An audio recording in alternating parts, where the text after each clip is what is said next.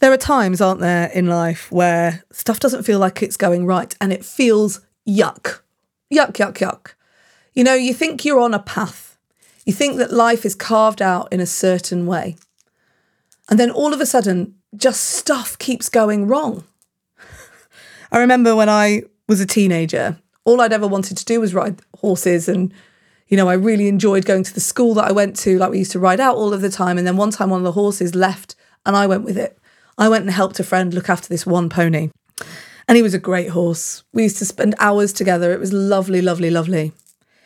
And life was changing. You know, I was getting older and I was about to do my GCSE exams and everything. And I was really struggling to juggle the exams with the horse. And then one summer in the holidays, just before my GCSE year, I take this horse out and things just kept going wrong.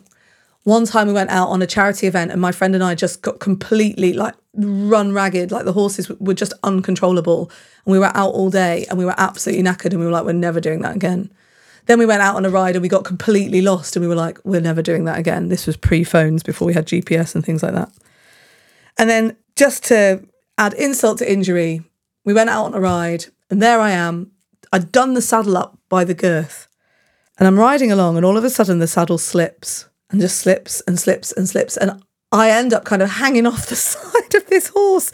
The saddle is on its side. And I just completely fall off. And I think in the 15 years or whatever, 10 years that I've been riding, that's never happened before. I think it might be time to stop. It just felt awful at the time. You know, that whole thing of every time I went out, it just felt like, it kept going wrong. And it's at that point that you have two choices, don't you really? You have, do I continue or do I stop? Whatever that choice is, it means you're taking a different path.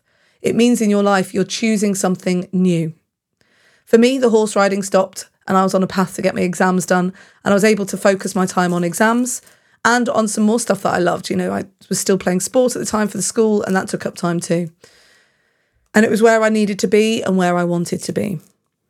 The thing is with when you choose a path, you don't know when you set out on that path, if it's going to work or not. And actually, when it doesn't work, that's when it feels so awful because you think, have I wasted my time? But here's the thing. You have a route that you need to take. You have a path. And if you're coming at it from honesty and integrity and from a place of love and from a place of your own desires, then that path that you've taken, whether it be wrong or not, will set you on the right path eventually. You'll get a certain way down and you'll go, dead end, need to turn. Or, nope, we need to find a different route. And that's okay. So today, if it feels like it's clattering around you, it feels like you keep messing up and you don't mean to, it feels like this path that you're on just isn't working out, take stock, stop. Is it that you need to clear the path ahead? Or is it that you need to take a new direction?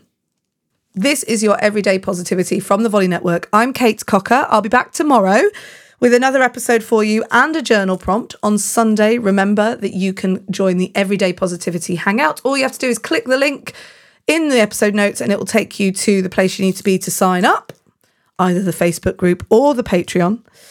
In the meantime, have a great day. And remember, you have 100% got this.